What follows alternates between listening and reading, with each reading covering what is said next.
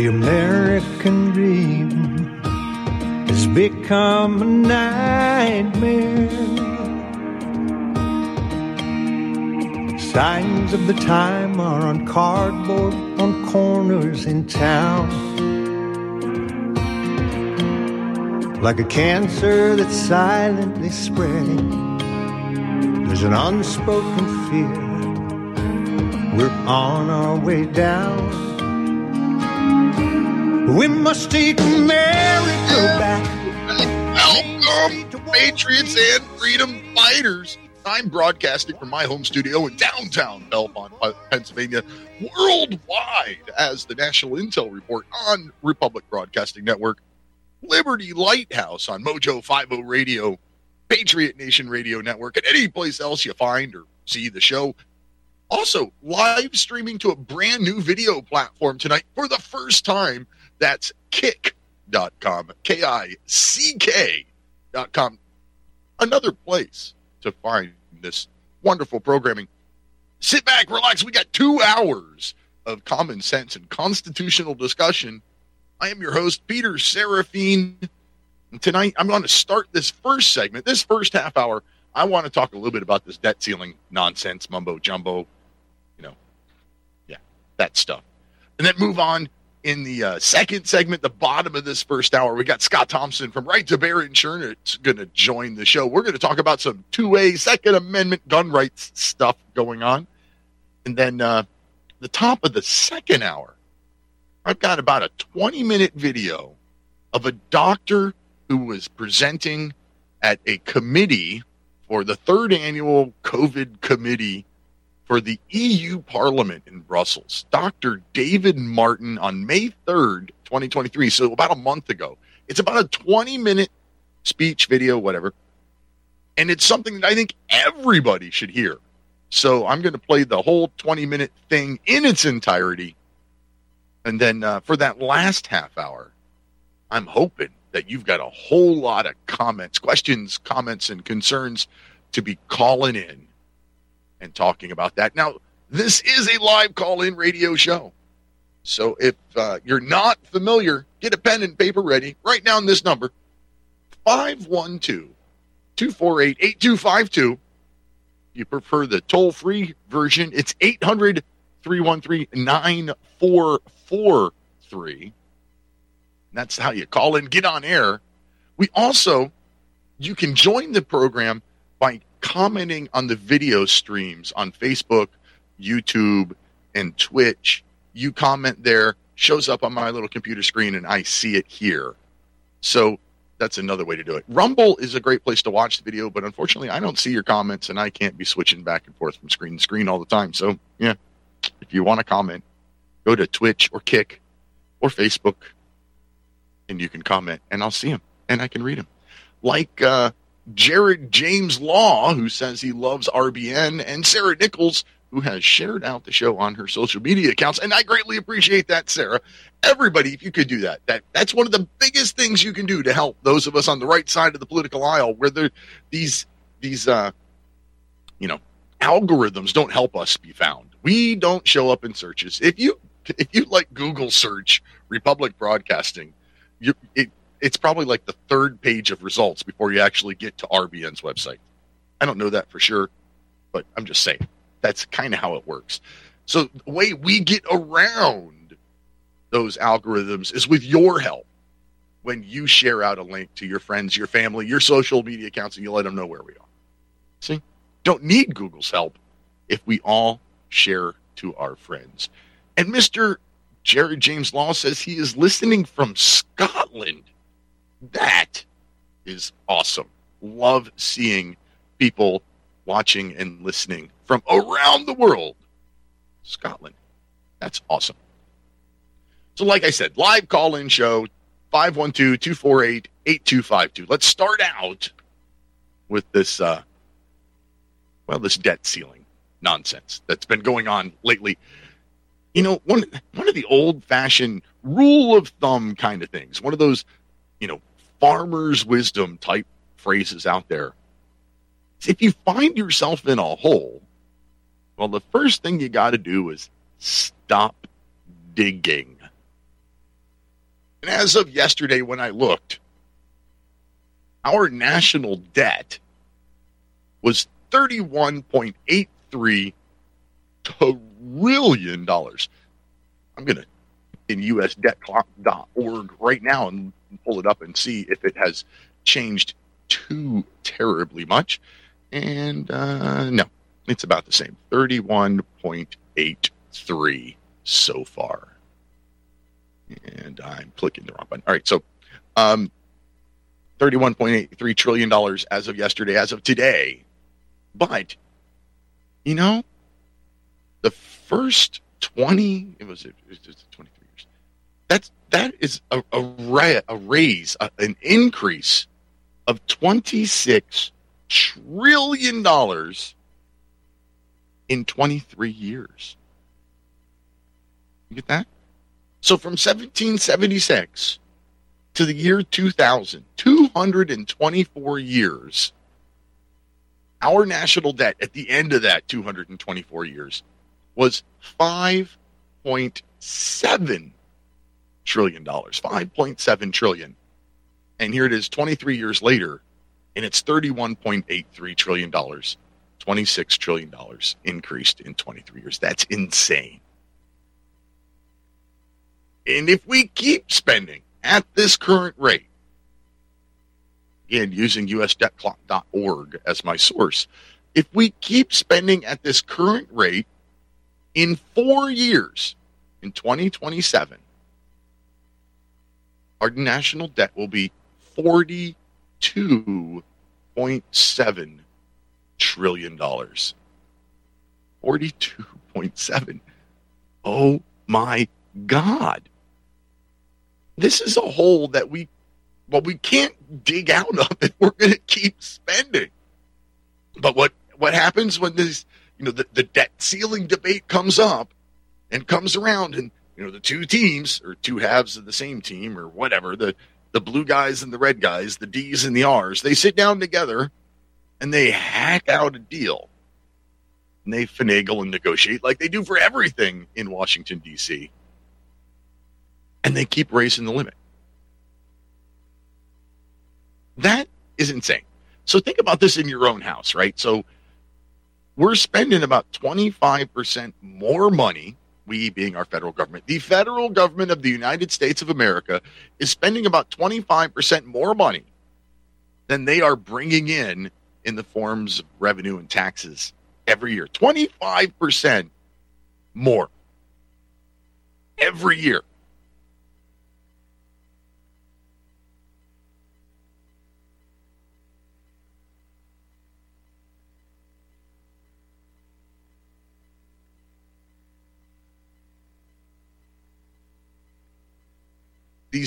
These tiny itty bitty spending cuts that don't really mean anything at $31.8 trillion debt.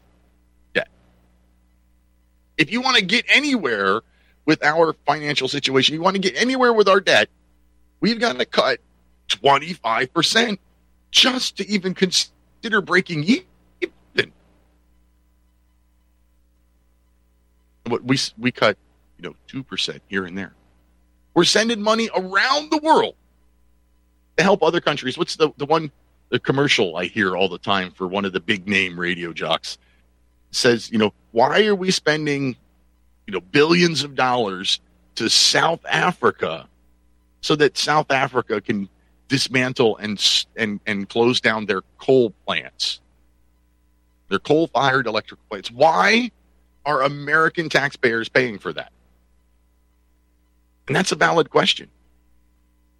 And for that matter, if we are $31.8 trillion in debt, why are we giving money to any nonprofit organizations, governmental, non-governmental?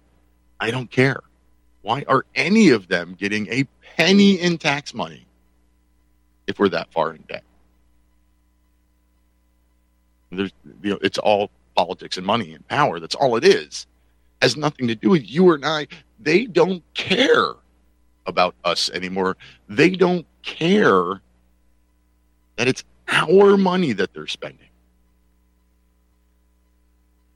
Well, let's talk about this current debt ceiling thing that they did.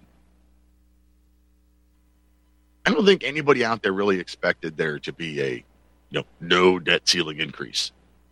Would have been awesome. That's not going to happen. But what they did do scares the bejesus out of me. McCarthy and Biden's puppets sat in a room and basically erased the debt ceiling for 2 years. They didn't raise it. They didn't say, oh, no, you can go up to $44 trillion. They erased it. There is no limit. For the next 2 years, there is absolutely no limit on how much money our federal government can spend. That should scare the crap out of every man, woman, and child in this country. The COVID thing came around and we forgot all about a whole bunch of laws and we just started spending like crazy. So our leaders in Washington, D.C. figured out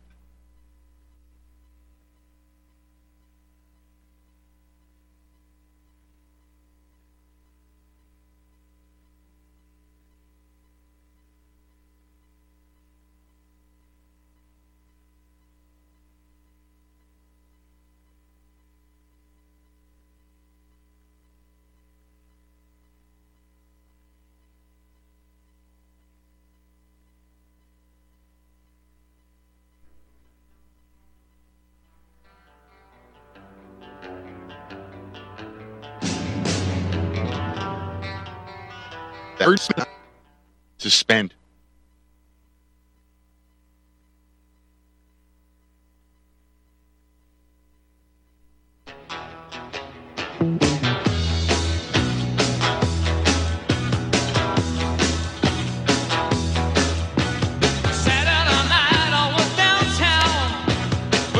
That I think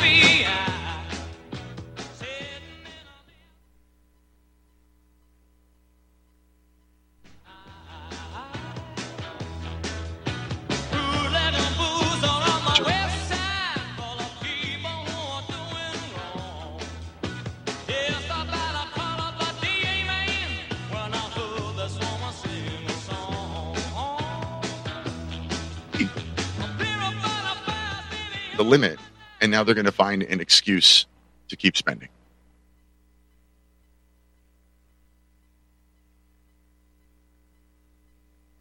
What do you think? Give me a call. Tell me what you think at 512-248-8252, 800-313-9443. I mean, I'm not Nostradamus or anything, but that's my prediction.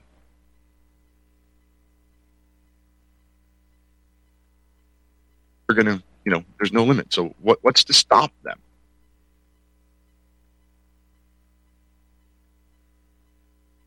Yeah. I think the whole debt ceiling thing is ridiculous. I think that should be up to we the people.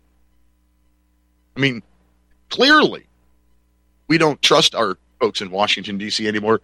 Every time there's a poll about whether or not there should be a balanced budget amendment, every time somebody does a poll like that, it comes back that 80 or more % of voters say that we should have a balanced budget amendment. So what do you think the voters would do if we were given this debt limit stuff?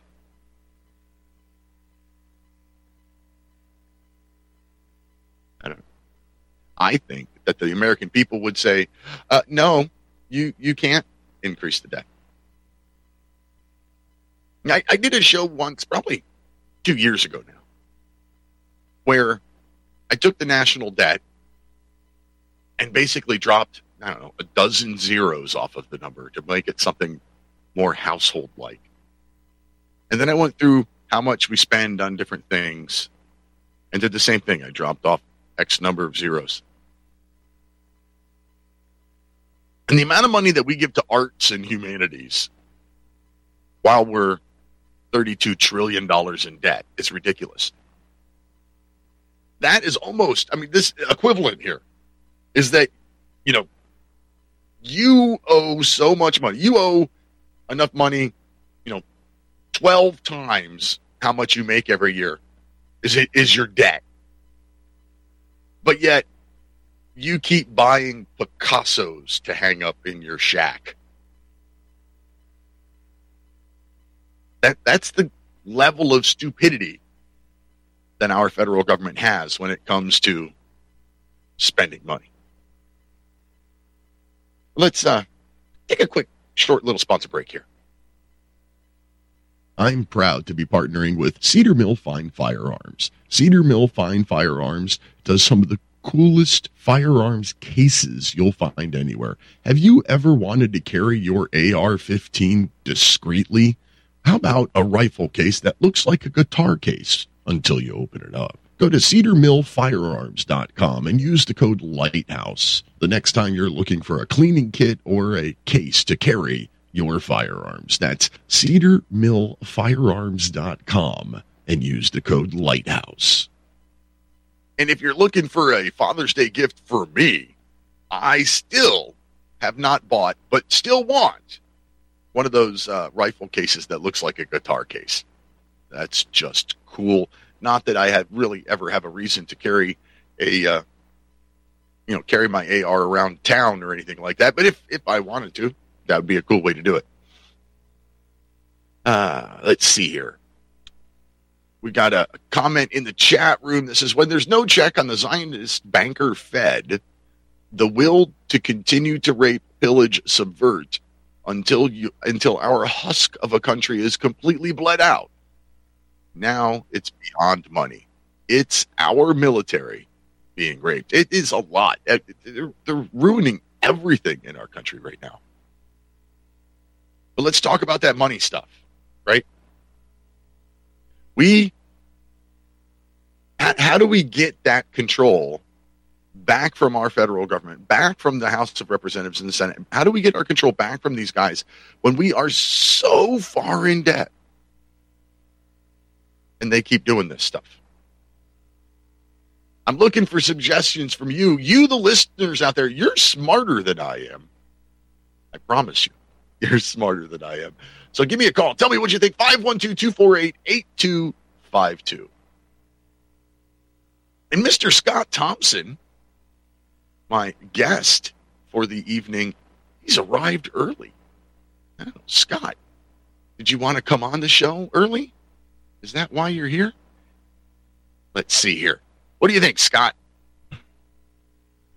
Hey, I'm ready for you. Whenever you're ready for me, I'm ready for you.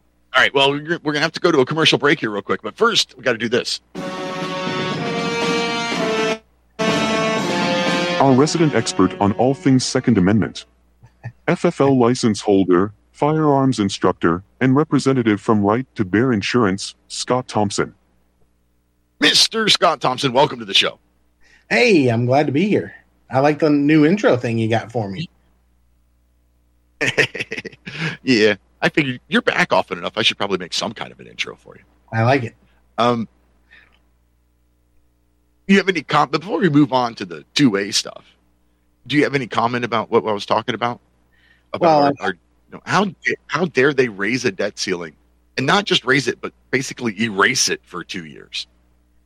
Yeah, but I was a little bit hurt that you took my wife's side on continuing to buy Picassos when we're having other problems. My shed needs Picassos too. Yeah, I think it's a dangerous precedent because one thing I've known about the government is once they get something, they don't like to give it up.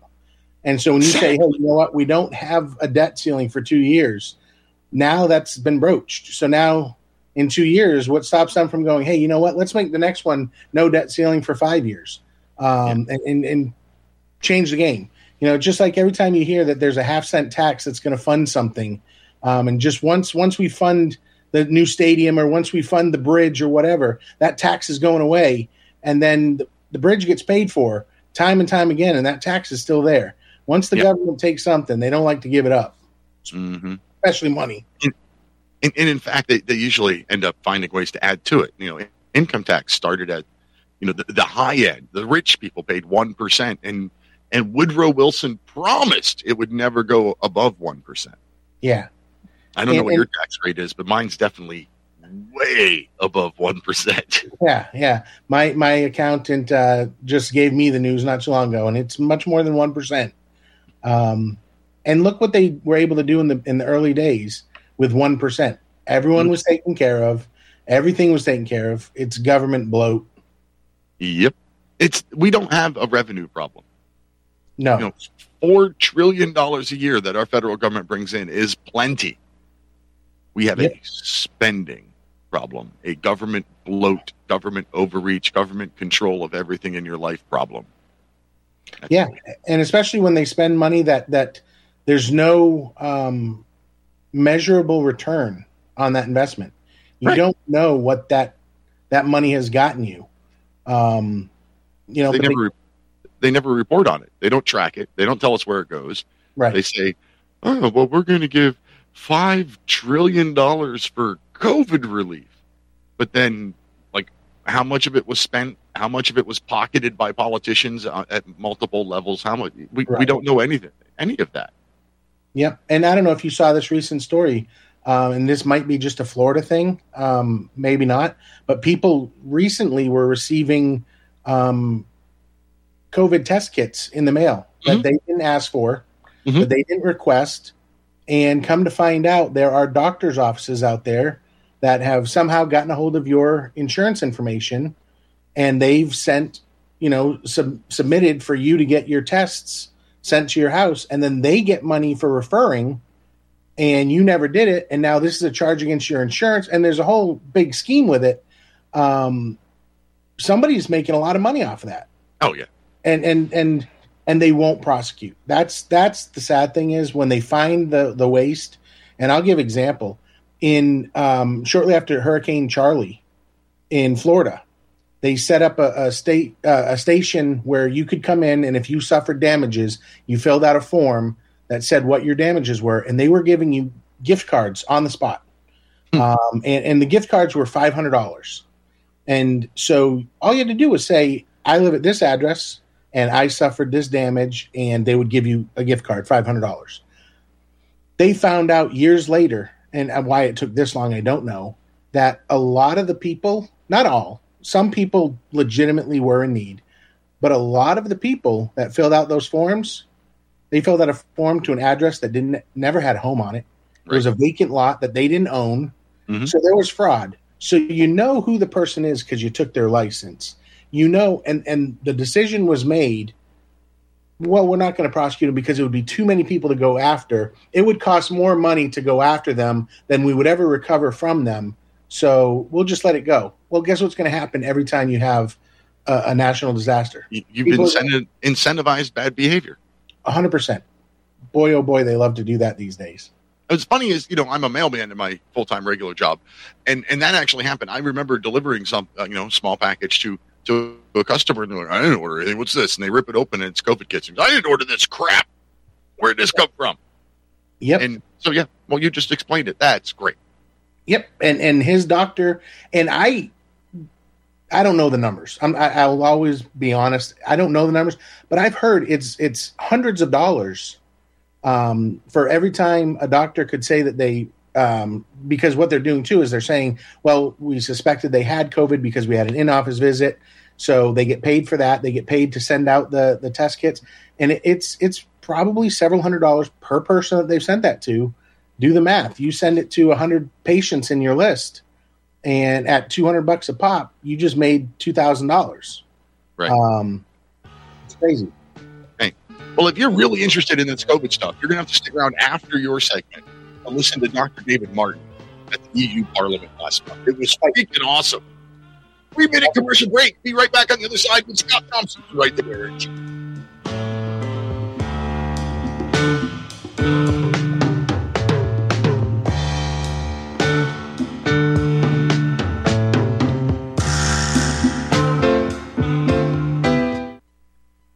Prize nominated for his COVID-19 treatment protocols, the late Dr. Zelenko created Z-Stack to help boost your immune system.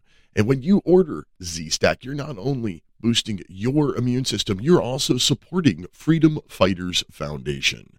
So boost your immune system by going to zstacklife.com and use the code Lighthouse. Be healthier. Support the Freedom Fighters Foundation. Use the code Lighthouse at zstacklife.com.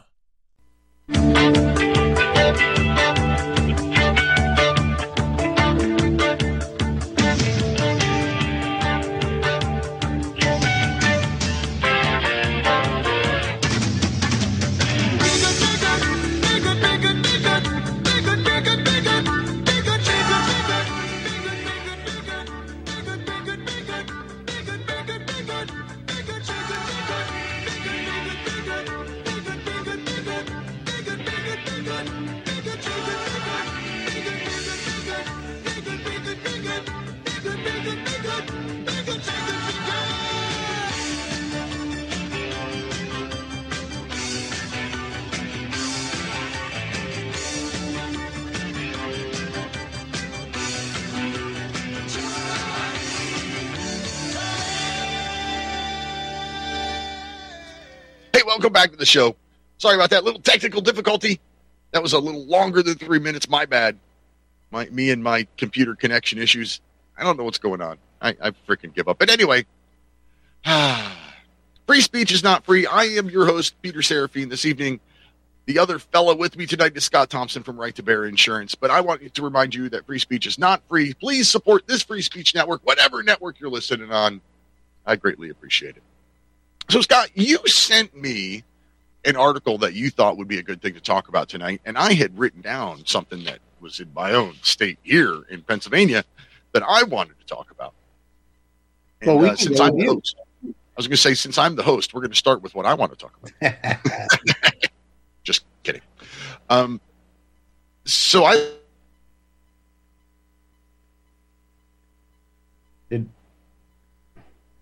don't know what's going on. I quit. So here in my home state of Pennsylvania, we had a whole bunch of gun control measures put forward. And the ones that seem to be doing pretty well, actually, through our legislature are universal background checks, red flag laws, and mandatory reporting of lost and stolen guns. Thankfully, the safe storage laws did not get a vote. They were deemed controversial enough that nobody thought they could possibly pass, so they didn't get a vote.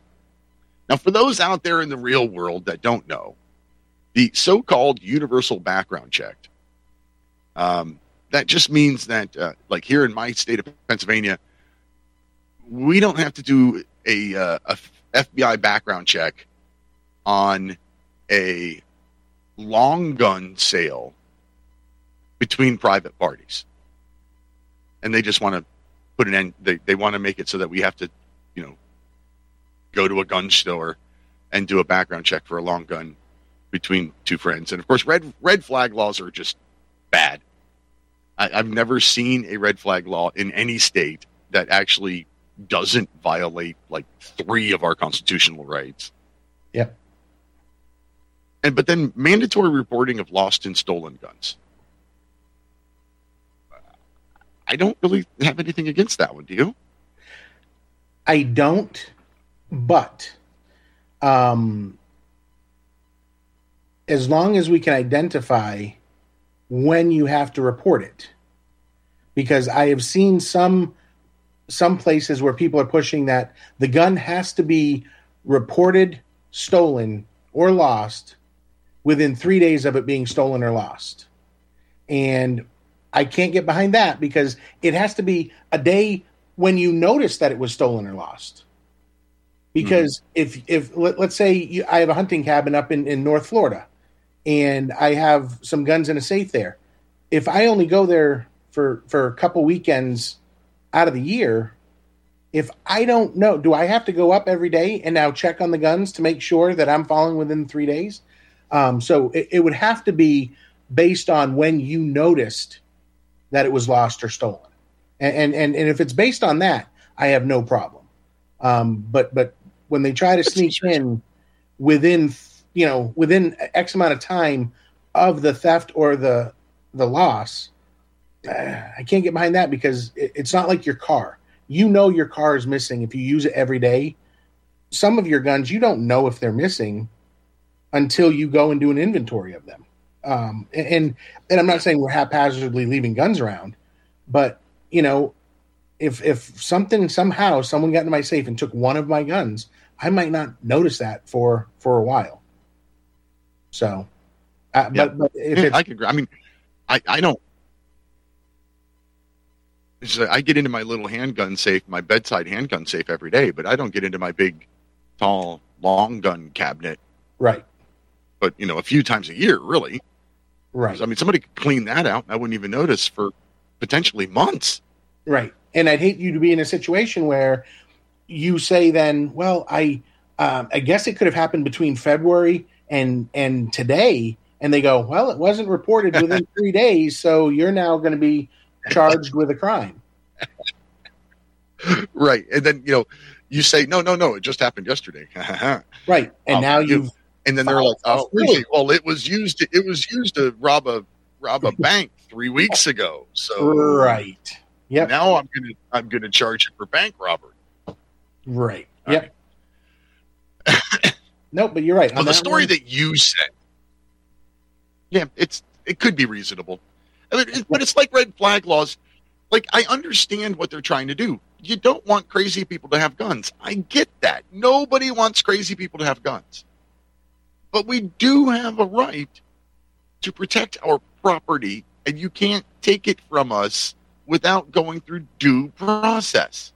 Yes. And due process isn't really due process if I'm not involved. If your little law enforcement agency and some judge get together and they're like, oh, yeah, this guy's nuts, let's take his guns, and you don't talk to me, that's not really due process. I 100% agree. Maybe if somebody out there would write a red flag law where they, come pick you up and it's like, all right, we're going to have this emergency hearing, go find them. And they pick you up and drag you into court and you're actually involved in the process. Maybe, depending on wording and language and how they, plan to do it, I might be able to get behind that. But none of them are that way. All of the ones that exist today and all the ones that are being proposed today are, here's an accusation and here's a judge that's going to make the decision. And I will say, you're not there. You're not there. Your attorney's not there. They don't even have a, what do they call that? Like a guardian ad litem kind of attorney who's just representing gun owners at large through this process. Right. Which is honestly, that's a pretty good idea to have a system where there is, if you're going to have that emergency hearing, that there be an attorney that fights for that right of this person, where show us the police reports where there's been problems, show us medical reports, show us all these things to fight for you. It's kind of funny, when I went through an annulment years ago through the church, there was a person assigned to fight for that the marriage was valid in the church. And clearly, we'd already civilly divorced, so there was no, but there was someone assigned to fight for the marriage. And you're right, there should be someone assigned to fight for the rights of the person that this emergency hearing is against. That's a great point. Yeah, that would at least be a step in the right direction if you actually want to protect the rights of we the people. Yep. All right. Let's see here. Live call-in show. Call in with your questions, comments, and concerns to 512-248-8252 or 800-313-9443. We're talking to Scott Thompson from Right to Bear Insurance, which, by the way, Right to Bear Insurance is the most affordable carry insurance on the market. And it's not only the most affordable carry insurance on the market, it's the carry insurance I use. And I'll save you another 10% if you use code Lighthouse at protectwithbear.com. That's code Lighthouse at protectwithbear.com to save 10% off the already low price of as little as $11 a month. You're listening to Liberty Lighthouse. Talk radio. Only better. Okay, so Scott, the article that you sent me was Governor Newsom in Crazyfornia calling for a 28th Amendment, which I don't know.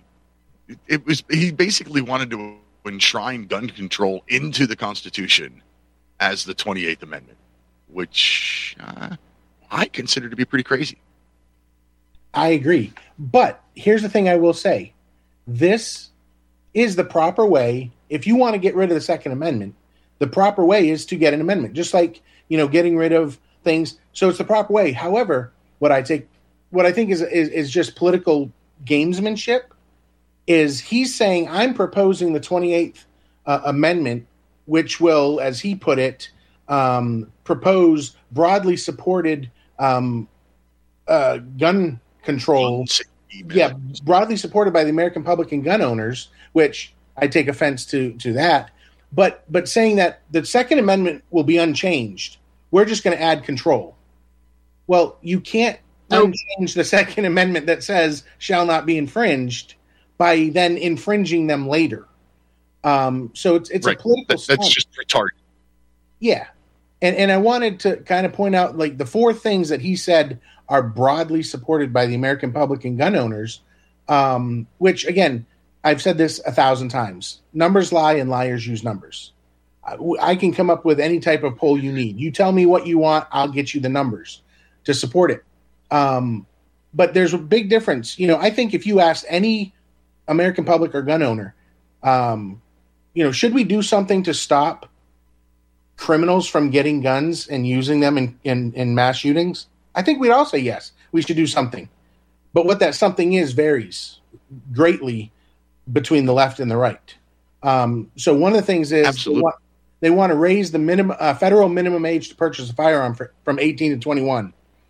And what's funny about that is, and we've talked about this, I've heard you talk about this on your show before, is if the age of majority is 18 for everything really except for alcohol, why would we change alcohol, tobacco? Yeah. Is tobacco 18 or 21? 21 now. They raised it, I don't know, back under Trump.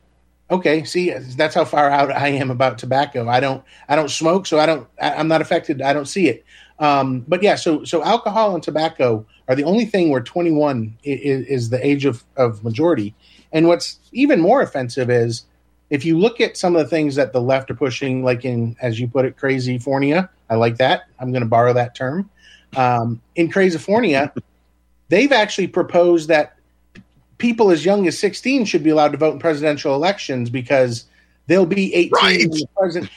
So for voting, we're going to lower the age because you're mature enough to pick the leader of the free world, but you're not mature enough to handle a gun properly. And they're also, and I don't want to go off on this tangent, but they're also now they're wanting to let kids as young as 6 make decisions about their sexual, identity and their future. At 6, they can make this lifelong determination that has drastic effects on them, health-wise and mental health-wise. Yet the guns, we got to bump that up. So things that we want you to do younger. Things that we don't want, we want you to have to wait. That's kind of a problem with the genuineness of that discussion. Plus, also, if you look at it, Florida changed from 18 to 21 on long guns back after Parkland.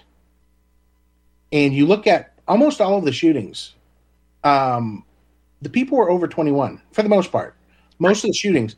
So the 18 to 21 really doesn't. If your goal is to affect people committing crimes, we're talking. You're going after such a small subset of them. Right. The other thing was the mandatory background checks, which, here's the problem I have with the mandatory background check process. And in Florida, there is a mandatory check on any gun sale through a licensed manufacturer, importer, or dealer. But you can do private transaction for handguns or long guns without a check. Still, most of the shootings in Florida did not come from a personal transaction. It came from a gun store anyway. So the background checks, they do root out certain things, but they're not perfect. And what happens is when you say the background check, and they don't say, it says to prevent truly dangerous people from purchasing a gun. Well, what's your definition of a truly dangerous person? Well, and to prove that they're not perfect, crack addict Hunter Biden was able to buy a gun going through the proper background check. Absolutely. So we already have, and let me ask you, where are they at in that investigation? Yeah. See, there's no investigation because he's politically connected to the highest level. To be somewhat fair about that, yes, it's a felony to lie on that form. Mm-hmm. However, it's one of the least prosecuted felonies in our nation. I did the number, like less than 1% are prosecuted. Yep. So this goes to the hypocrisy, just like you were saying with the age thing. Oh, you could be 6-year-olds and cut your junk off, and at 16 we'll let you vote. But oh my God, you've got to be 21 if you want to buy a gun, smoke, or drink. Right. Which is okay. So that's insane. The other insane part about it, the hypocrisy. I forgot my train of thought. Where were we going? Hunter Biden, less prosecuted. Enforcement. The enforcement. Okay, so if I'm a gun control person and I think guns are bad, we need to get guns off the streets. We need to get guns out of the hands of bad people. Yep. Wouldn't the easiest thing to do to be to prosecute the 2,000 or 3,000 times a year where people lie on that form? Of course. Why aren't we doing that?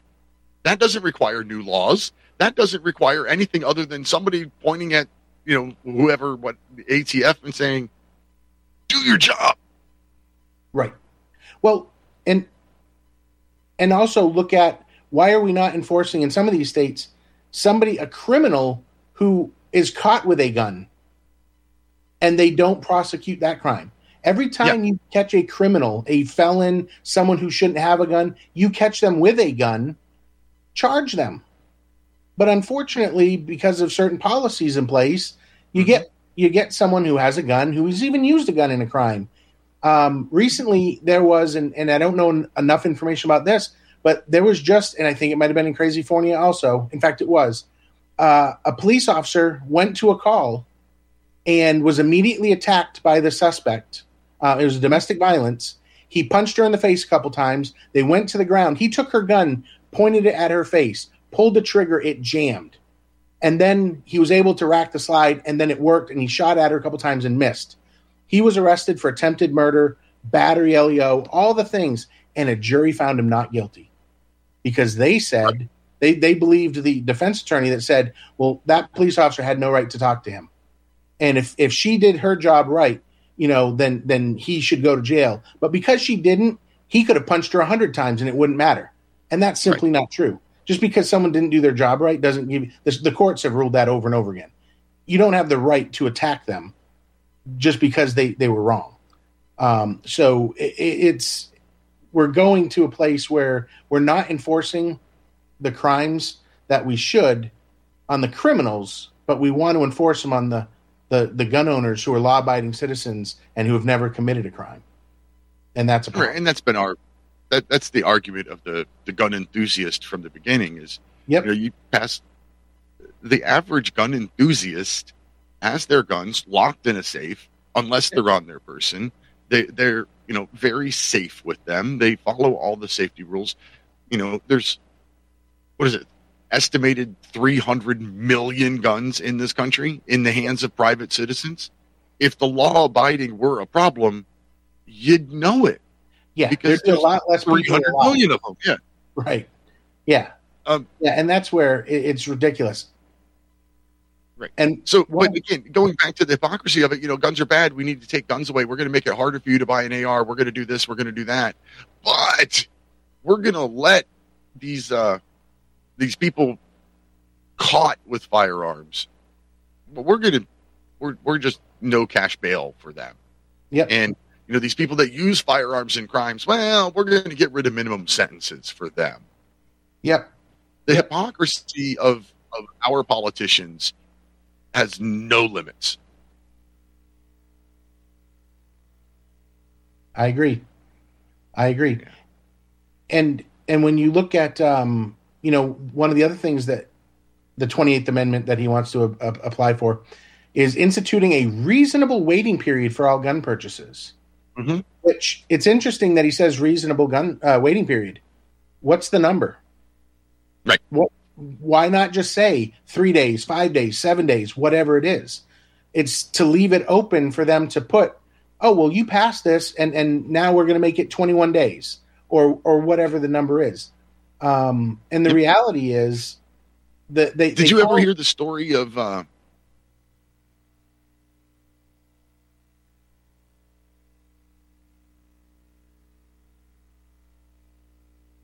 I think I lost you.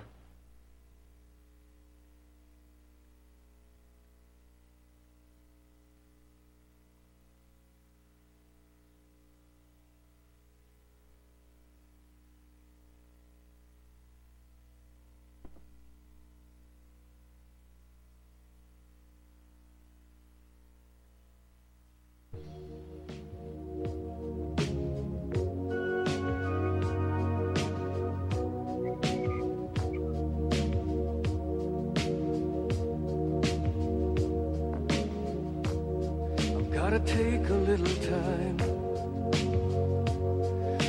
time to think things over.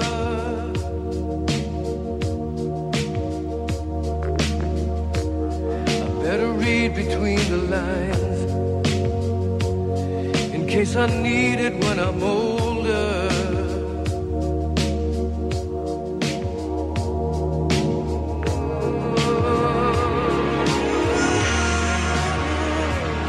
this up?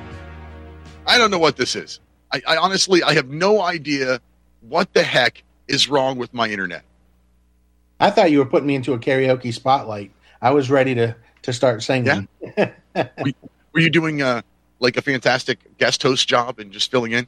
Anyway, what I was trying to say beforehand was, did you ever hear the story about Charlton Heston during the LA riots when he's at home and the LA riots are going on and all of his Hollywood leftist buddies are all calling him saying, oh, can I borrow a gun? I went to buy one, but they said I had to wait. And he's like, yep, you pushed for that crap. Remember? Good luck. No, but that is a great story. And that is true. Be careful what you wish for, and everyone says they don't need a gun until they need a gun. Right. Right.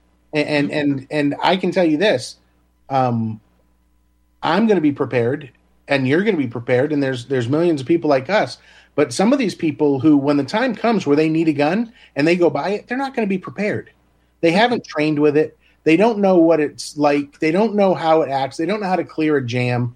And that's the importance. And that's what the Second Amendment was about, was giving everybody the right to have guns so that you could have your gun. You could train with your gun so that if it ever came time to defend this country against a threat, foreign or domestic, that you knew how to do it. You were prepared.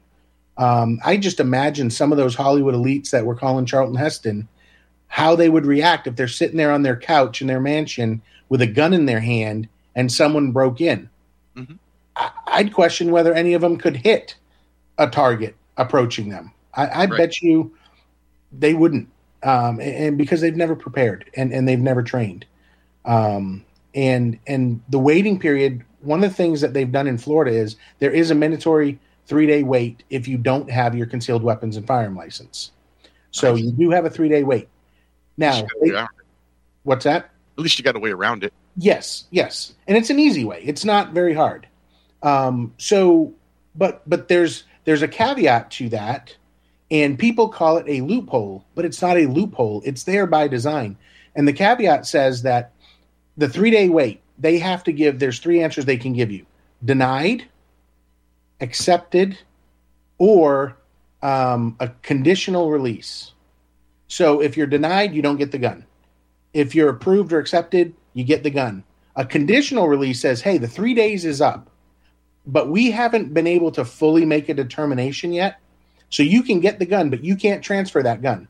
If we come back and say it's denied, then you have to turn the gun back in. And which is okay. It's better than, because what they started doing when Nikki Fried was the Commissioner of Agriculture, because in Florida, the same agency that regulates your citrus fruit also regulates your gun, because it just makes sense. That's brilliant. So she started doing a thing where they were no longer doing that conditional approval. And what they were doing is just saying, well, we just haven't had time to get to it yet. I mean, we're really busy. And people were waiting 90, 120 days to get a handgun when they bought guns before. And the funny thing is I've seen stories where a man walks into a gun store, wants to buy a gun. He does everything right. And they say, we're not sure. 45 days later, they still haven't given an answer. He goes back in the store and says, well, can I buy this other gun? And he buys that gun, does the paperwork. 3 days later, walks out with the second gun, but they still haven't given him the clearance on the first. How much sense does that make? None. And that's bureaucracy. That's what happens when government gets involved in pretty much anything. Yep. They screw things up. Hey, we're coming up to the final break for your segment anyway. A little warning to anybody out there. If you are watching on YouTube, I recommend that you go someplace else and watch. Twitch would be my recommendation.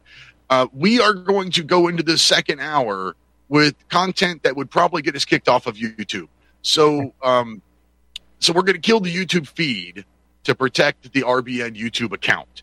So if you check the videos, you check the chat stream, I'm sure that somebody has put in there, get off of YouTube and search for Liberty Lighthouse or National Intel Report on Rumble, Twitch, Kick is the new one, DLive, any of those other video platforms, but not YouTube. We're going to drop YouTube soon. Real quick, Scott, where can they find you? They can find me at protectwithbear.com, where, again, they can sign up for Right to Bear, and they can use Lighthouse as their code to get 10% off. Or you can find me on YouTube under Online Gun Safety Class, and YouTube or Facebook. Online Gun Safety Class is my personal one, or also the Right to Bear on both platforms, and Instagram, Right to Bear Association. So find me on any of those places. Awesome. And Right to Bear is not just a sponsor. I really am a member. I really do believe it is the most affordable and therefore, the one that makes the most sense carry insurance out there. If you own a firearm, whether you carry it or not, you should have carry insurance. I get questioned all the time. We'll be just, running to the grocery store or something. And I'm like, okay. And I run upstairs and she hears me getting into the gun safe. And we're just going to the grocery store. I'm like, yep, we're going out that front door. I'm getting a handgun. Yep. The one time you don't have it is the one time you're going to need it. The same thing goes to your carry insurance. You're going to want to get it before you actually need it. Thank you very much, Scott. We'll see you in a month. All right. Thank you. 3-minute commercial break. We'll be back on the other side in 3 minutes. Please stop watching YouTube and go someplace else, because we're about to lose you. Send it abroad. We must take America back. We need fairness, schools, and more things made in USA. It's the least we can do for the red, white, and blue. We must take America back. We must take America back.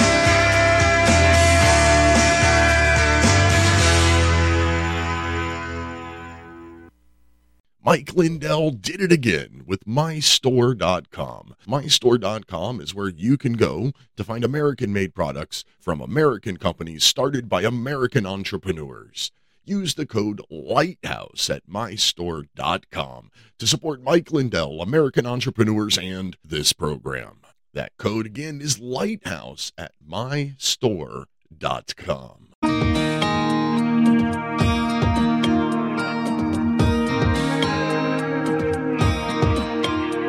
The American dream has become a nightmare. signs of the time are on cardboard on corners in town. Like a cancer that's silently spreading, there's an unspoken fear. We're on our way down. We must take America back. Main Street to Wall Street. Hey, welcome back to the top of the second hour of National Intel Report, live on Republic Broadcasting Network, Liberty, Lighthouse, anywhere else you hear or see the program. This is the final warning. If you're still on YouTube, get off of there. Go to Kick, Facebook, Twitter, Twitch, DLive, any of those other places. Because what I've got coming up is Dr. David Martin from May 3rd, 2023, so about a month ago. Dr. David Martin was speaking to the third annual, COVID committee or something like that in front of the EU Parliament, or a select portion of the EU Parliament, and he said some really, really smart things.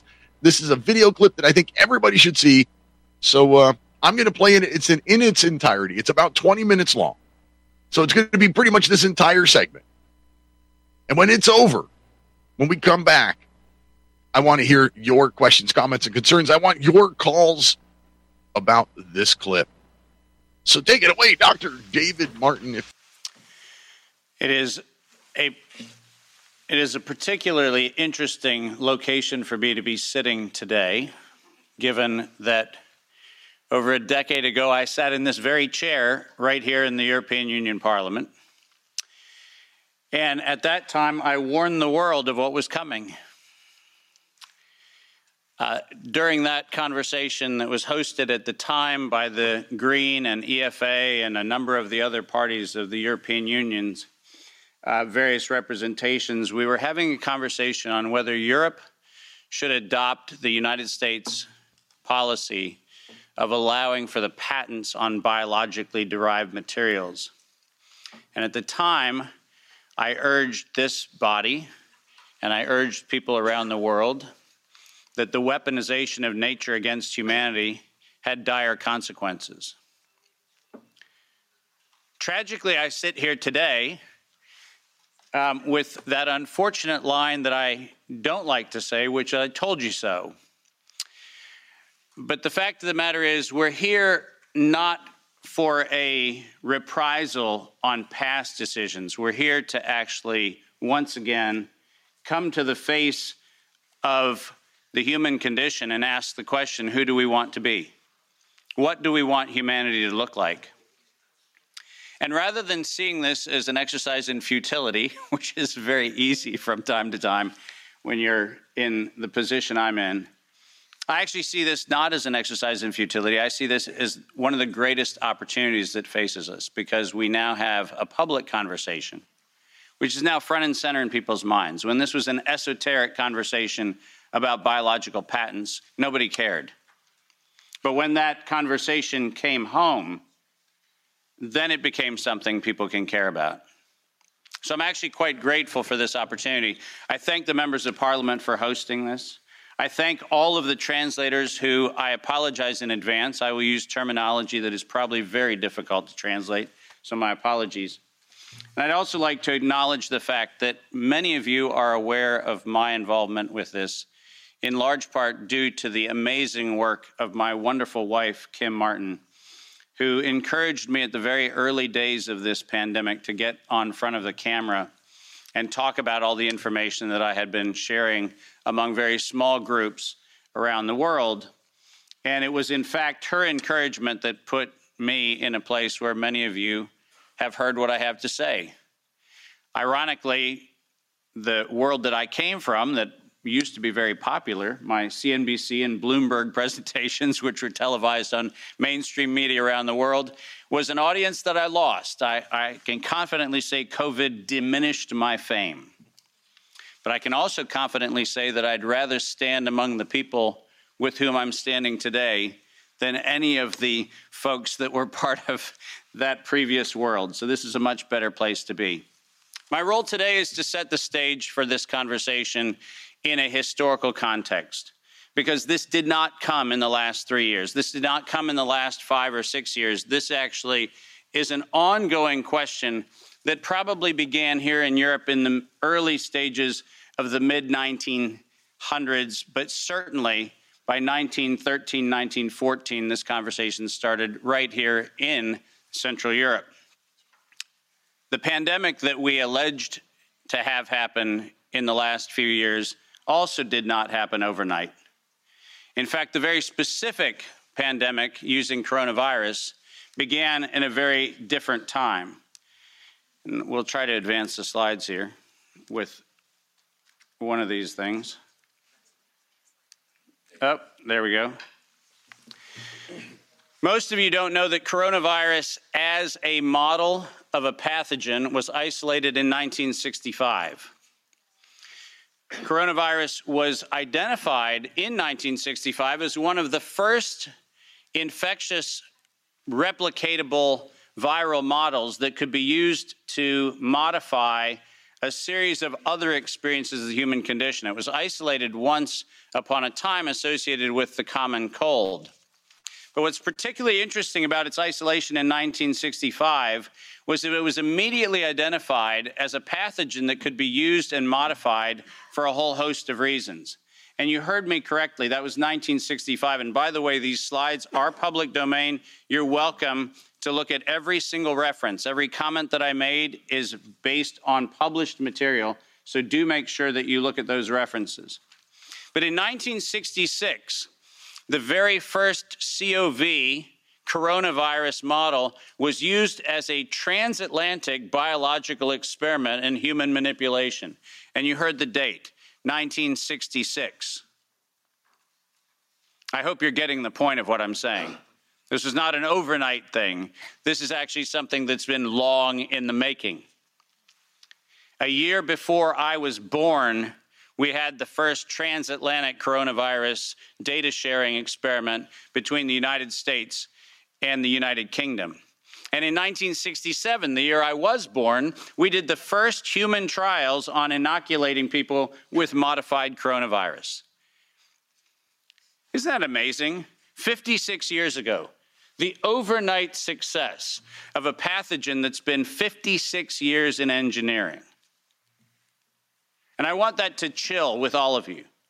Where were we when we actually allowed, in violation of biological and chemical weapons treaties, where were we as a human civilization when we thought it was an acceptable thing to do to take a pathogen for the United States and infect the world with it? Where was that conversation? And what should have been that conversation in 1967? That conversation wasn't had. Ironically, the common cold was turned into a chimera in the 1970s. And in 1975, 1976, and 1977, we started figuring out how to modify coronavirus by putting it into different animals, pigs and dogs. And not surprisingly, by the time we got to 1990, we found out that coronavirus as an infectious agent was an industrial problem for two primary industries, the industries of dogs and pigs. Dog breeders and pigs found that coronavirus created gastrointestinal problems, and that became the basis for Pfizer's first spike protein vaccine patent, filed, are you ready for this, in 1990. Did you hear what I just said? 1990. Operation Warp Speed? I'm sorry. Where's the warp and the speed? Pfizer, 1990, the very first spike protein vaccine for coronavirus. Isn't that fascinating? Isn't it fascinating that we were told that, well, the spike protein is a new thing. We just found out that that's the problem. No. As a matter of fact, we didn't just find out it was not just now the problem. We found that out in 1990 and filed the first patents on vaccines in 1990 for the spike protein of coronavirus. And who would have thought? Pfizer. Clearly the innocent organization that does nothing but promote human health. Clearly Pfizer. The organization that has not bought the votes in this chamber and in every chamber of every government around the world. Not that Pfizer. Certainly, they wouldn't have had anything to do with this. But oh yes, they did. And in 1990, they found out that there was a problem with vaccines. They didn't work.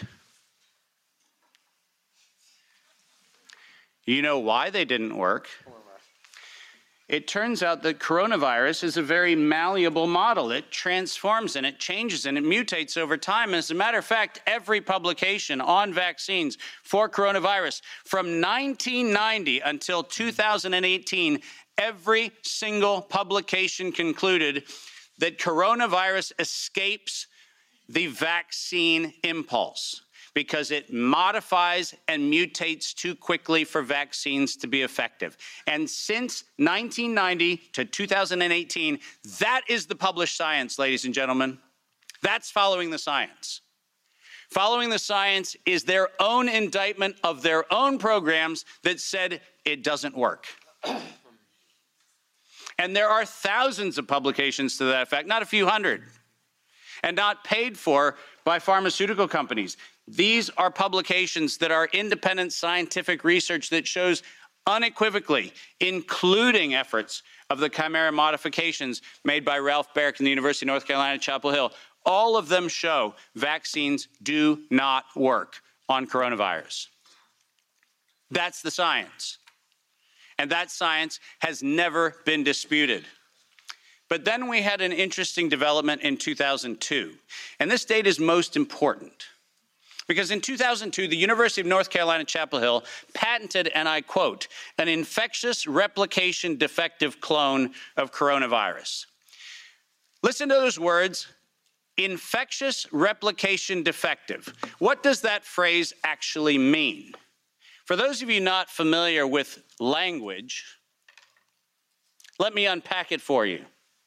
Infectious replication defective means a weapon. It means something meant to target an individual, but not have collateral damage to other individuals. That's what infectious replication defective means. And that patent was filed in 2002 on work funded by NIAID's Anthony Fauci from 1999 to 2002. And that work, patented at the University of North Carolina, Chapel Hill, mysteriously preceded SARS 1.0 by a year. Dave, are you suggesting that SARS 1.0 wasn't from a wet market in Wuhan? Are you suggesting it might have come from a laboratory in the University of North Carolina, Chapel Hill? No, I'm not suggesting it. I'm telling you that's the facts. We engineered SARS. SARS is not a naturally occurring phenomenon. The naturally occurring phenomenon is called the common cold. It's called influenza-like illness. It's called gastroenteritis. That's the naturally occurring coronavirus. SARS is the research developed by humans weaponizing a life system model to actually attack human beings. And they patented it in 2002.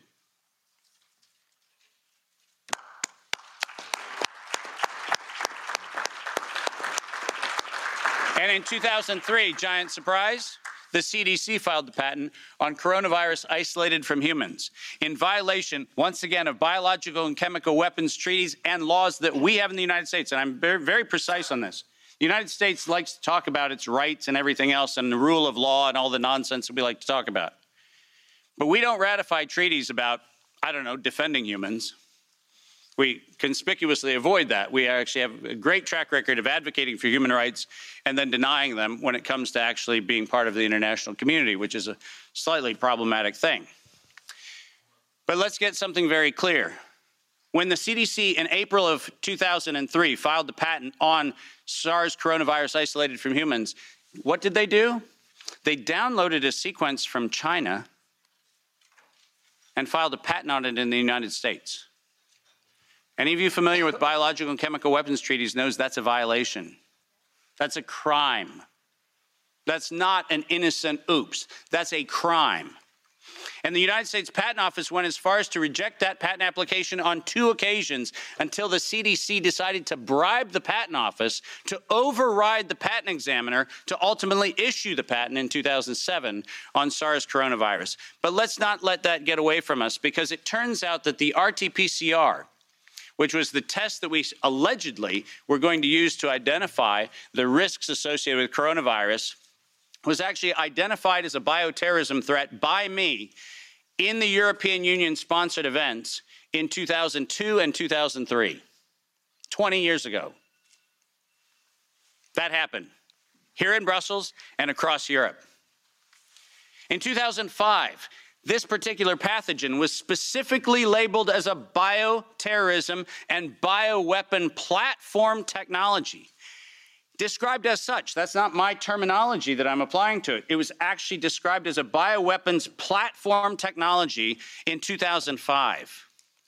And from 2005 onwards, it was actually a biowarfare enabling agent, its official classification from 2005 forward. I don't know if that sounds like public health to you. Does it? Biological warfare enabling technology. That feels like not public health. That feels like not medicine. That feels like a weapon designed to take out humanity. That's what it feels like. And it feels like that because that's exactly what it is. We have been lured into believing that EcoHealth Alliance and DARPA and all of these organizations are what we should be pointing to, but we've been specifically requested to ignore the facts that over $10 billion have been funneled through black operations through the check of Anthony Fauci and a side-by-side ledger where NIAID has a balance sheet and next to it is a biodefense balance sheet equivalent dollar-for-dollar matching that no one in the media talks about.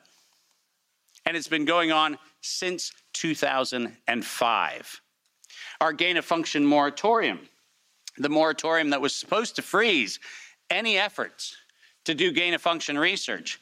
Conveniently, in the fall of 2014, the University of North Carolina, Chapel Hill received a letter from NIAID saying that while the gain-of-function moratorium on coronavirus in vivo should be suspended, because their grants had already been funded, they received an exemption. Did you hear what I just said? A biological weapons lab facility at the University of North Carolina, Chapel Hill, received an exemption from the gain-of-function moratorium so that by 2016, we could publish the journal article that said, SARS coronavirus is poised for human emergence in 2016.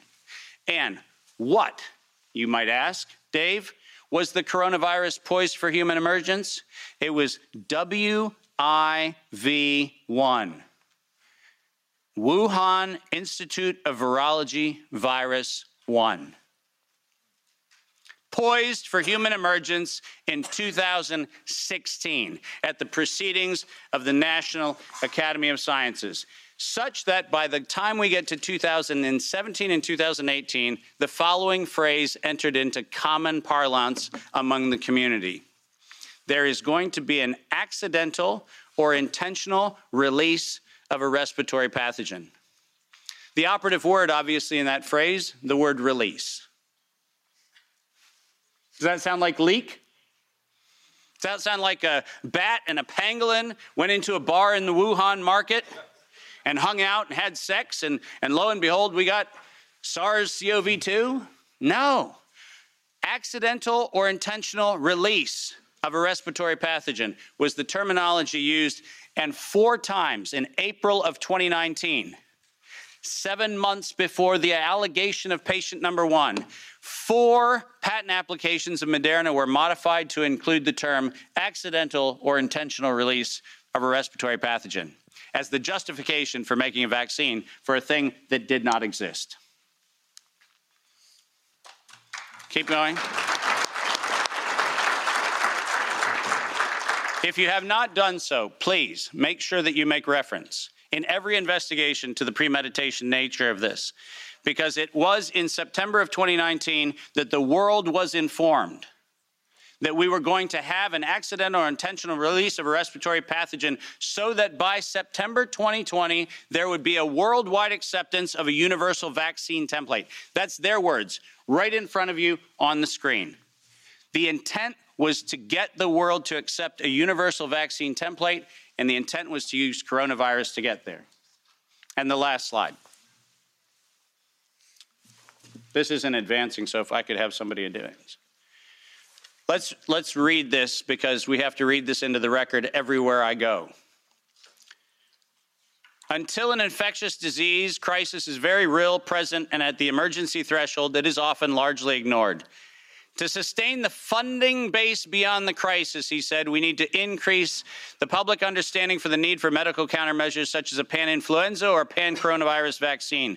A key driver is the media, and the economics will follow the hype. We need to use that hype to our advantage to get to the real issues. Investors will respond if they see profit at the end of the process. Sounds like public health? Sounds like the best of humanity? No, ladies and gentlemen, this was premeditated domestic terrorism stated at the proceedings of the National Academy of Sciences in 2015, published in front of them. This is an act of biological and chemical warfare perpetrated on the human race, and it was admitted to in writing that this was a financial heist and a financial fraud. Investors will follow if they see profit at the end of the process. Let me conclude by making 5 very brief recommendations. The last slide. Nature was hijacked. This whole story started in 1965 when we decided to hijack a natural model and decide to start manipulating it. Science was hijacked when the only questions that could be asked were questions authorized under the patent protection of the CDC, the FDA, the NIH, and their equivalent organizations around the world. We didn't have independent science. We had hijacked science.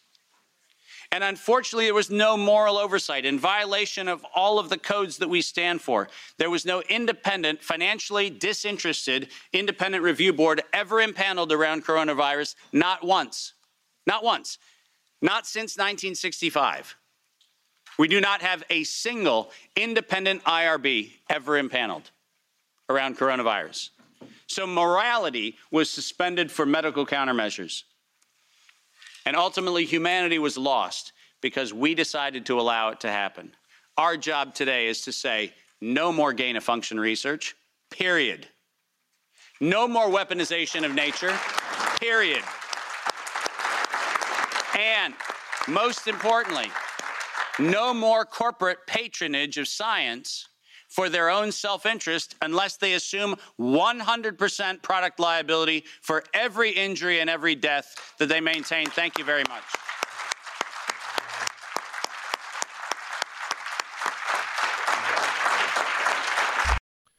Okay, so during the live broadcast of this video, I had some horrible internet connection issues. Huge pauses and blank spots where my computer just kept freezing, technical difficulties that went on and actually made it so that I could not fit that entire 20-minute video in this 25-minute segment. So I fixed that for this podcast version that's going to play on Mojo 50 and all that. But the 4th segment, the final half hour of the show, is going to start out by playing part of that video over again, because that's what I had to do when it was live. I corrected it for you, the listener, who's listening to the recorded, edited, cleaned up version after the fact. But I can't fix an entire segment in the fourth portion, the last half hour of the show. I hope you enjoyed that video. I wasn't even going to post this podcast because the connectivity issues were so bad, but that video was, it's so important that I want to get it out there any way I can. And if a few more people will listen to it as the podcast or on Mojo 50 Radio or wherever else I might do it, wherever else you might find it, then it's worth me doing this little bit of editing and talking and making it fit into the allotted time slots. So anyway, it's about commercial break time. When we come back on the other side, it's going to start playing part of that video over again.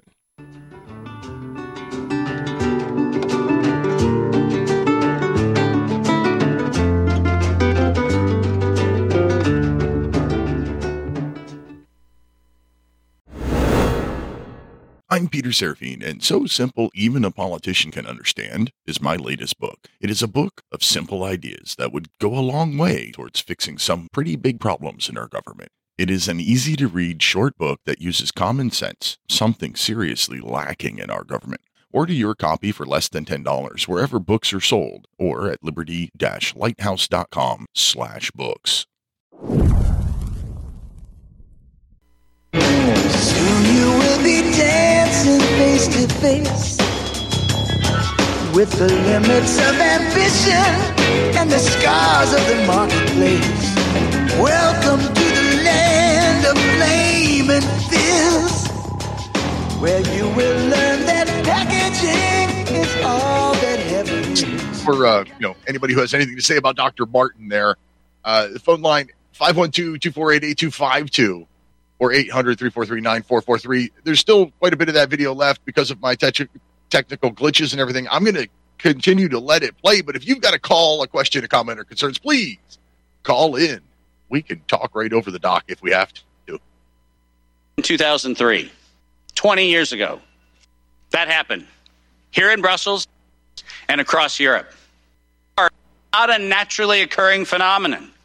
The naturally occurring phenomenon is called the common cold. It's called influence chamber of every government around the world.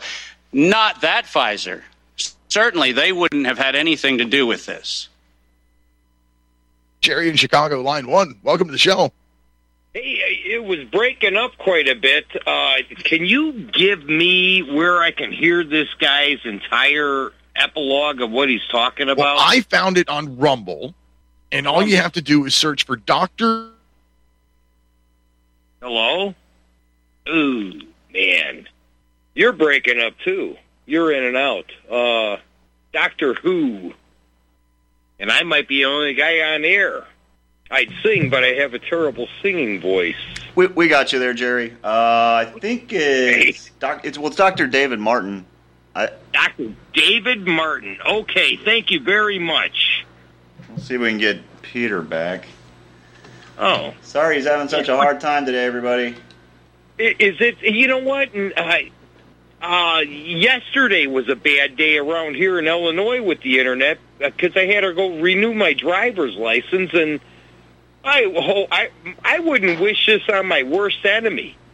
Hey, so with me, I really think it's my own computer. I don't think it's the internet. I could be wrong. I've done everything I could think of. But anyway, search for Dr. David Martin, May 3, 2023. I found it in several places, but there's a specific Rumble video that has the slideshow that the doctor refers to in it. And it's got the doctor, kind of small off to one side and the slideshow nice and big. So it's giving like a lot of the source data in the slides, like where he's quoting from. Well, because this amazed me when he started off with, they started looking into this in 1965. I was 5 years old. Mm-hmm. I was -7. Well, I'll tell you what, when this came out, the coronavirus and how bad it was going to be and everything else, I knew it was a lie. I looked at my brothers and sisters, I says, guys, put away the masks, and they were wiping off their groceries before they carried them into the house, and wearing rubber gloves and all this other stuff, and I just like, hey, listen, I'm going to give you a little bit of update. Our government has never told me the truth in 63 years of my life. So why should I believe them now? Right. It's as simple as that. They've lied, and lied again. And every time you corner them, they lie or nothing happens. So, oh, man. But, hey, I'm glad you had this guy on. And thank you very much for this information. And you have yourself a great show and a great weekend. Yeah, well, hopefully the rest of the show goes a little smoother than the previous show. I turned my camera off, which seems to have helped a lot. So, yeah, Dr. David Martin, May 3, 2023. He's speaking to the 3rd Annual Committee on Coronavirus or something like that, put forth by the EU Parliament in Brussels. Anyway, let's continue with the doc. In 2005, this particular pathogen was specifically labeled as a Or maybe not. Terrorism and bioweapon platform technology. Described as such. That's not my terminology that I'm applying to it. It was actually described as a bioweapons platform technology in 2005. And from 2005 onwards, man, this is so bad. I don't even it was actually a biowarfare enabling. I don't get it. My computer agent. sucks. Its official classification from 2005 forward. I don't know if that sounds like public health to you. Does it? Biological warfare enabling technology.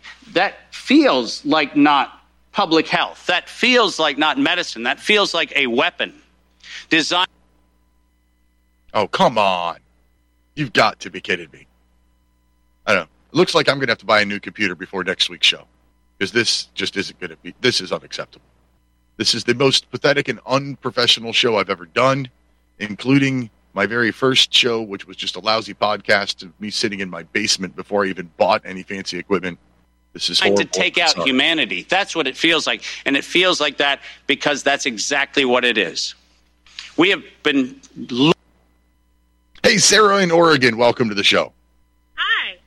Remember, free speech isn't free. So, share whatever podcast you love to listen to on any of the free speech networks. Share it out, rate, review, rinse and repeat. We love that. That's how you get past all of the YouTube censor Nazis and Google censor Nazis and all that kind of stuff. We need your help. Help spread the word. Greatly appreciate it. Pat in Fort Worth, line 1. Pat, I haven't heard from you in quite a while. I thought maybe I upset you. Hi, Peter. I'm glad to hear this being told because my first thought when I heard of this was, I believe University of North Carolina in Chapel Hill was involved because they had a school for embalmers. And I called it the embalmer getting a job thing. Now they have schools all over the country for embalmers. Yeah.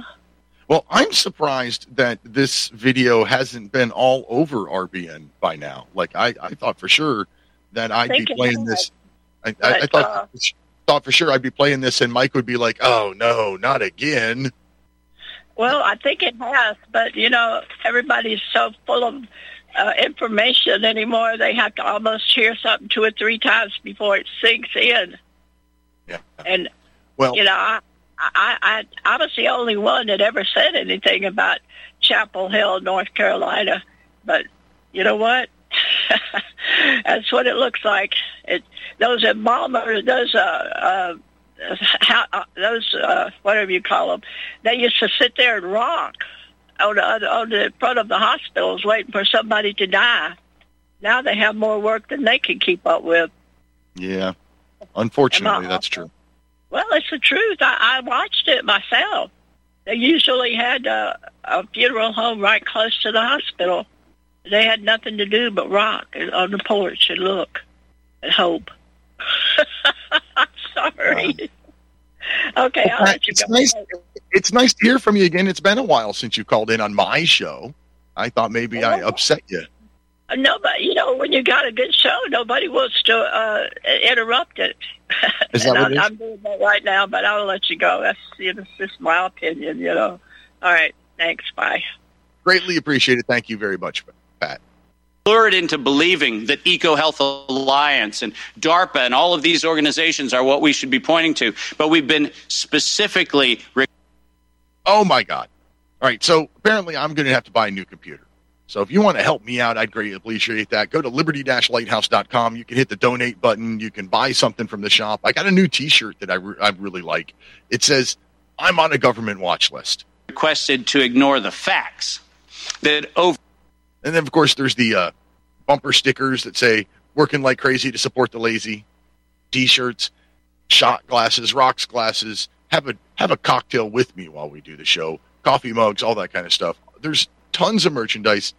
Please, liberty-lighthouse.com and help me out so that I can afford to buy the new computer that I apparently need to have by next week, because this is just a pathetic broadcast, and I wouldn't want to do this again. Anyway, any other questions, comments, or concerns, feel free to call in 512-248-8252, 800-913-9443. Hey, Mike, $10 billion have been funneled through black operations through the check of Anthony Fauci and a side-by-side ledger where NIAID has a balance sheet, and next to it is a biodefense balance sheet, equivalent dollar-for-dollar matching that no one in the media talks about. And it's been going on since 2005. Our gain-of-function moratorium, the moratorium that was supposed to freeze any efforts to do gain-of-function research, conveniently in the fall. Wow, this is terrible. In 2014, the University of North Carolina, Chapel Hill received a letter from NIAID saying, got Mike, the producer, looking to see if he can play it from his side, if we can get the timestamps. That while the gain-of-function moratorium, the moratorium that was supposed to freeze any efforts to do gain-of-function research, conveniently in the fall of 2014, the University of North Carolina, Chapel Hill received a letter from NIAID saying that while the gain-of-function moratorium on coronavirus in vivo should be suspended, because their grants had already been funded, they received an exemption. Did you hear what I just said? A biological weapons lab facility at the University of North Carolina, Chapel Hill received an exemption from the gain-of-function moratorium so that by 2016 we could publish the journal article that said SARS coronavirus is poised to make me crazy. This is my worst show ever. For human emergence in 2016. I don't even, there aren't even more processes that I can kill to try to make this thing faster. What you might ask? It's terrible. Ask, Dave, was the coronavirus poised for human emergence? It was WIV1, Wuhan Institute of Virology 1. Institute of Virology Virus 1. Poised for human emergence in 2016 at the proceedings of the National Sciences, such that by the time we get to 2017 and 2018, the following phrase entered into common parlance among the community. There is going to be an accidental or intentional release of a respiratory pathogen. The operative word, obviously, in that phrase, the word release. Does that sound like leak? Does that sound like a bat and a pangolin went into a bar in the Wuhan market and hung out and had sex, and lo and behold, we got SARS-CoV-2? No. Accidental or intentional release of a respiratory pathogen was the terminology used, and 4 times in April of 2019, 7 months before the allegation of patient number 1, 4 patent applications of Moderna were modified to include the term accidental or intentional release of a respiratory pathogen as the justification for making a vaccine for a thing that did not exist. Keep going.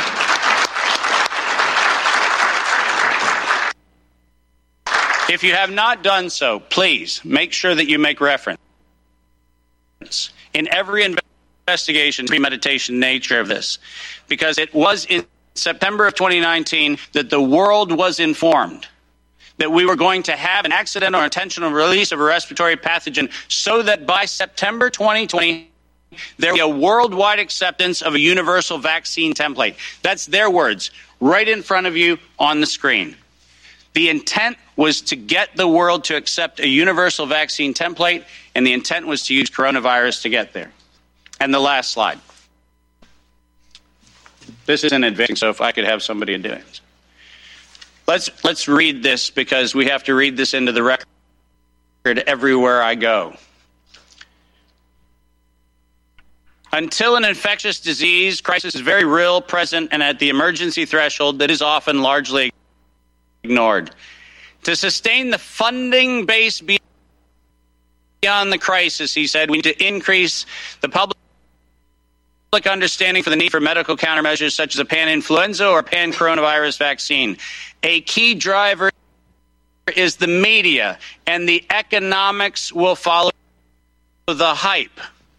We need to use that hype to our advantage to get to the real issues. Investors will respond if they see profit at the end of the process. Sounds like public health? Sounds like the best of humanity? No, ladies and gentlemen, this was premeditated domestic terrorism stated at the proceedings of the National Academy of Sciences in 2015, published in front of them. This is an act of biological and chemical warfare perpetrated on the human race, and it was admitted to in writing that this was a financial heist and a financial fraud. Investors will follow if they see profit at the end of the process. Let me conclude by making 5 very brief recommendations. The last slide. Nature was hijacked. This whole story started in 1965 when we decided to hijack a natural model and decide to start manipulating it. Science was hijacked when the only questions that could be asked were questions authorized under the patent protection of the CDC, the FDA, the NIH, and their equivalent organizations around the world. We didn't have independent science. We had hijacked science. And unfortunately, there was no moral oversight in violation of all of the codes that we stand for. There was no independent, financially disinterested, independent review board ever impaneled around coronavirus. Not once. Not once. Not since 1965. We do not have a single independent IRB ever impaneled around coronavirus. So morality was suspended for medical countermeasures. And ultimately, humanity was lost because we decided to allow it to happen. Our job today is to say no more gain-of-function research, period. No more weaponization of nature, period. And most importantly, no more corporate patronage of science for their own self-interest unless they assume 100% product liability for every injury and every death that they maintain. Thank you very much.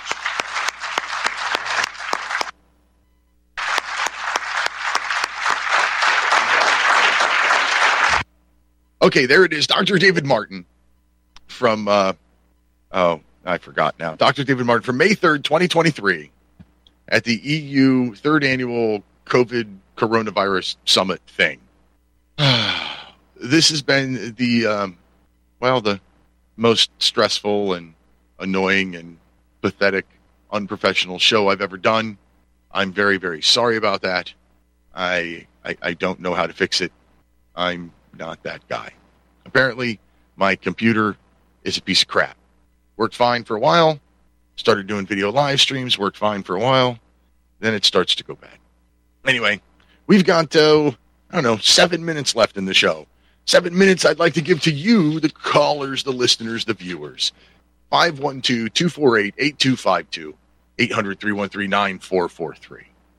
Dr. David Martin there, to be honest, I don't know how he's still alive. He's saying all of the things that we all have known, all the things that got us shut down, got me removed from YouTube, things that got doctors ostracized out of the professions. He's saying things that, well, like I said, I don't know why he's still alive. I don't know how that's possible. I don't think he will be for long. I don't know. Maybe this video's gotten enough views that he's safe now. Like, it'd be too obvious if he were to just disappear. Maybe. This is a month old. And it should be screamed from the rooftops. It should be published everywhere. But if you search Dr. David Martin's name, you'll find tons of articles trying to discredit him. As a matter of fact, that was the first thing I found. See, so I saw this video, or actually somebody said, look up this guy. When I searched for it, one of the first things I came across was like, who is this guy? Who is Dr. David Martin? Oh, well, he's written a few self-help books and this and that. And they trying to disrepute the forum where he was speaking. Well, it was It's a committee known for allowing right-wing conspiracy theorists to have the voice. Funny. Everything he said either made perfect logical sense, or he had the facts, he had the data, he had the patents, he had the dates, the times, he knew what was on. Why I like that video so much, and I do recommend that you go out and you find it, and it's on the RBN website, it's on Rumble, it's a whole lot of places. You watch the whole thing without the glitches and pauses and crap that my computer did. Just watch the whole thing. He speaks for about 21 minutes, Dr. David Martin, which is why I thought I'd be able to play it in one segment of the show, but because of my technical difficulties, it took almost 2 whole segments. Watch him. It's worth a listen. He's one of the best I've seen of taking all of this COVID conspiracy stuff and putting it all together in one relatively short presentation, going back all the way to 1965 and showing the progression. He knew it was happening. He warned about it ahead of time. Anyway, sponsor for this segment was supposed to be Romika Designs. My buddies at Romika Designs do awesome laser work, awesome laser engraving and laser cutting of awesome products. One of the coolest things that they have for a Father's Day idea, if you act quick, you might be able to still get it for Father's Day. They've got a pocket knife, and you can engrave both the handle and the blade of the pocket knife, and you can get it in a gift box, and he'll engrave the gift box too. And it's a really nice pocket knife, like heirloom quality pocket knife. But Romika Designs does some awesome custom design work. You want to get your logo or your personal embroidery, your personal monogram on just about anything you want. Go to romikadesigns.com, ROMIKA designs.com. Use code Lighthouse. I'll save you a few dollars, and you'll help me out. And I greatly appreciate that. And like I said, awesome Father's Day gifts. One of his best-selling things for Father's Day was a hammer with funny phrases engraved on them. Things like, thanks for nailing mom for Father's Day gift. I thought that was pretty funny. Anyway, that's the final sponsor of this here final segment. And Dr. David Martin, highly recommend. Look up that video. When you find it, share it out to everybody you know. That video, it's a month old, and I don't generally like to play news stuff that's a month old, but it didn't get the traction that I thought it should. I haven't seen it everywhere like I thought we should see it, so I wanted to play it in its entirety. Sorry about my technical difficulties that made it far less more interesting. Find it, share it, send it to everybody. It is worth the share. And let's see, republicbroadcasting.org, and they're going to repost the video there. So let's see here. Mike says he's reposted it, so it's the latest post in video and news section on the Republic Broadcasting website, republicbroadcasting.org. So it's the latest post in the video and news section.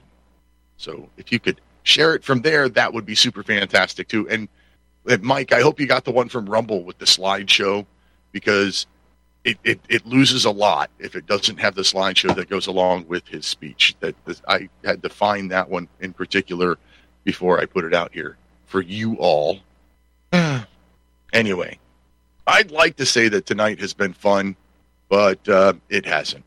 And I don't know, if you give me another chance, I'd like to come back next week and try to be better. Let's see, what do I got going on next week?